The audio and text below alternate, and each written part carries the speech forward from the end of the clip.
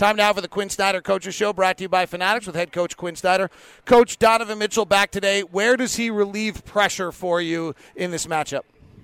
Well, without Donovan, Joe becomes our backup point guard. And I think, a team that's as physical and tries to pressure as much as they do, we're asking a lot of Joe to initiate the offense when someone picks him up full court like Brooks did. So there's a ripple effect there, whether it be Donovan and Joe kind of sharing ball handling duties, but it takes a playmaker off the floor. And with Donovan back, I think that those playmaking responsibilities, are more evenly distributed. And you saw that during the game. We struggled offensively without Donovan for a variety of reasons, but that being one of them. And I think it really helps Joe to be able to be off the ball as well, whereas he can really shoot the ball.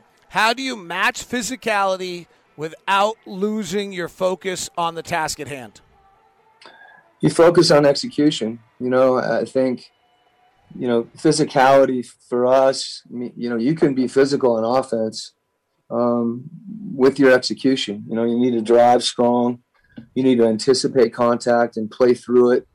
I didn't think it bothered us as much in our play, but we had some mental issues, some mental mistakes. We picked up some silly tees, and I thought getting involved in some of that back and forth broke, a couple guys' concentration. And at the same time, I think it went the other way too. Rudy fouled out of his first game of the entire season in the first game of the playoffs, which is really surprising that a guy like Rudy picks up his sixth foul, towards the end of the game.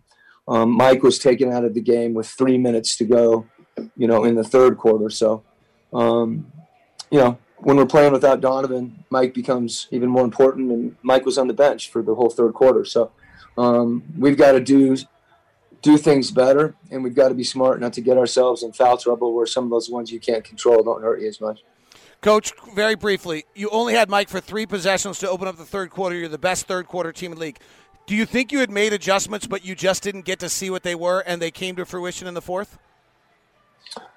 Yeah, like I said, when that puts a huge load on Joe handling the ball. Memphis did some really good things. Really, more than anything, we need to be better defensively. And during those stretches, if you see the ball go in a few times, that obviously helps. But at the same time, even if it's not going in, we need to be solid defensively. Thank you, Coach. Appreciate it very much. Thanks, Walker.